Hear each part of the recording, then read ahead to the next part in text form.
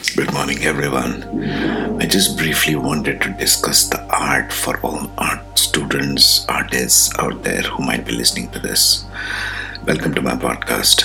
This is describing just 6 points of how art can be viewed as, how you can take it and improvise it as, what is there available for you to work with, and what is art really. Just 6 points. So here we go. Number one. Art is meaningless, yet reflects the hidden side, the mystic side of life, something that mind does not understand, yet the heart does. Now, what do I mean by this briefly? The idea that you need a meaning out of something in life, the idea that you want meanings out of your artwork, whatever it is that you are producing, a sound, a music, a piece of painting, clothing, architecture, or maybe even jewelry, any kind of art that you can conceive of. If you're trying to look for meaning in that, it's pretty meaningless. You're just expressing emotion. What searches in you for meaning is the mind, it is not your heart. And art is a heart-driven exercise. It's a heart-driven effort by humans to produce something, to make a connection. That's what art is. That's number one. Point number two is art is transformative when you touch it. The Venus side, and what I mean by this, even speaking from the point of view of Vedic astrology, Venus is transformative. It is transformative through death and rebirth. And what this means essentially is something has to leave, the old energy has to leave before the new energy comes into any human being also. So if you're creating art, if you're an artist, you should remember this. It requires a certain boldness of your heart expression to be an artist of any kind, be it music, any form of art that you can think of. It requires a boldness of your heart. Most people are not bold in their expression of their heart energy. They are very expressive in terms of mind, but that won't serve much. Mind only goes so far. The creation itself is built from the heart energy, not from the mind energy. Number three, the art is reflective. Any form of art is reflective, both of light and shadow side of human beings, both in the artist, within the artist, as well as the current times the artist lives in. And we have seen this through the history.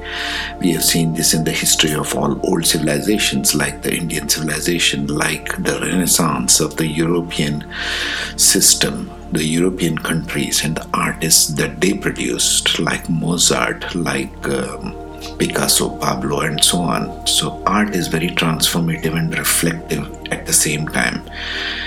You can reflect both the light side and the shadow side of the human being. It can go both ways. This is the powerful attribute of any art form. Let it be music, let it be painting, sculptures, architecture, and so on. Number four, art is influential in heart and therefore to the mind to all those who touch it. Participation itself is transformation. If you participate in an art form, if you look at a painting, if you listen to a piece of music, it is transforming you, period. There is no option available there. It is transformative whether you think of it or not. Its influence goes from the heart to the mind one way. Art goes from heart to the mind, not the other way around. That form is most transformative in nature to human beings and to the civilization. Okay? Think of this. Heart to the mind only. That's what the direction of the art and the artist should be. Because in the meaningless of life itself is the deeper meaning of life itself. This is what art creates.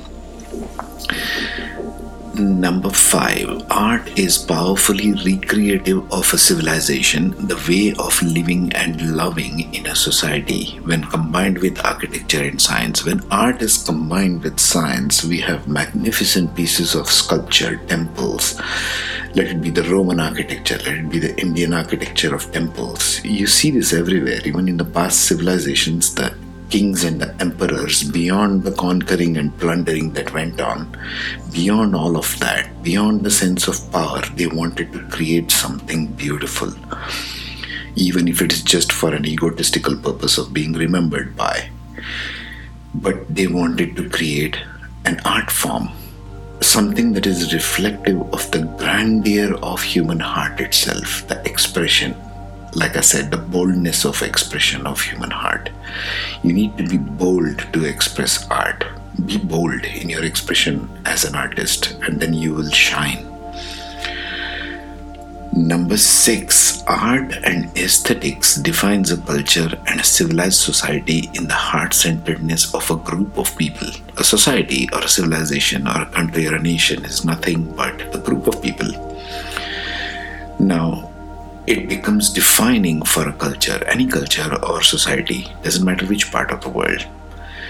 It defines the depth of culture and civilization if there are more artistic people there, if the more art is evolved there, when they have learned to combine sacred geometry, when they have learned to combine the mystical forces that define life energy into their art form. This is also shown in the Tantra and Yantra forms in India. Everything is structured around beauty. Beauty is the essence of how this whole creation is built. If it was just the mind, the heart would have no place in it, and everything would soon pretty much be dead, right? So think of these 6 points. I'll leave you with this much, and be a good artist. Be bold in expression. Be bold in your expression of whatever it is that you are trying to create, as a film, as a piece of music, as playing an instrument, writing a book, poetry, blog, anything that you might be doing. Be bold in the expression. Don't be hesitant in evaluating your art form with the mind. The mind cannot understand the heart. The heart can understand the mind. However, there's a point for you to think about. Take care, be safe, and have a great day.